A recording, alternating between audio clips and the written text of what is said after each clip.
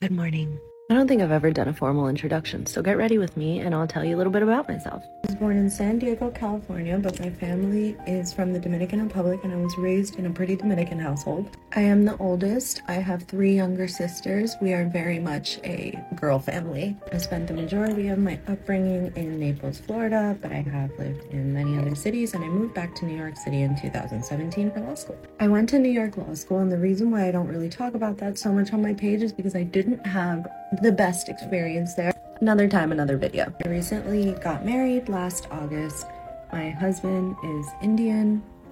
He's from Queens, but his family's Indian. And I actually just got back from my first trip to India like 2 days ago, which is why you haven't seen me on here in a while. My husband's family is so amazing and they've really embraced me and welcomed me into their culture. And I really do feel like I get to enjoy Dominican culture and Indian culture. It's really awesome. Even if that means that I feel like I'm going to pass out by the end of Carva Chat. My first job out of law school was at a law firm in Queens, New York. I worked with mostly Spanish-speaking, mostly undocumented immigrants who weren't being paid their minimum wage, overtime, things like that. To this day, I still consider them to be the best clients I ever had. They were always so humble, so grateful, so just easy to work with. I noticed that a lot of the cases that I was working on for these people also involved discrimination, but unfortunately at the time I didn't know how to bring discrimination lawsuits, and that really bothered me.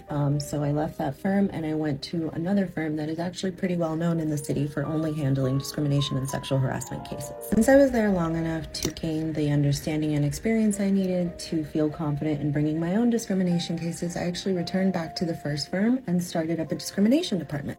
I loved it, and I actually got more involved in the marketing side of it, and I was doing radio interviews and things like that for the firm. And that's what got me on TikTok in the first place. Since leaving that firm, I've also worked in-house for a startup that was based in Brazil and Colombia.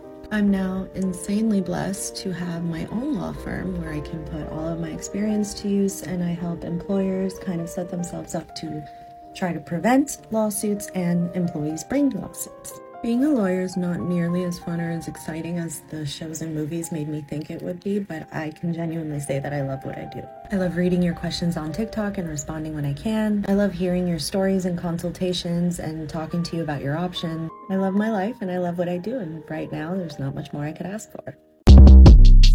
Short Cast Club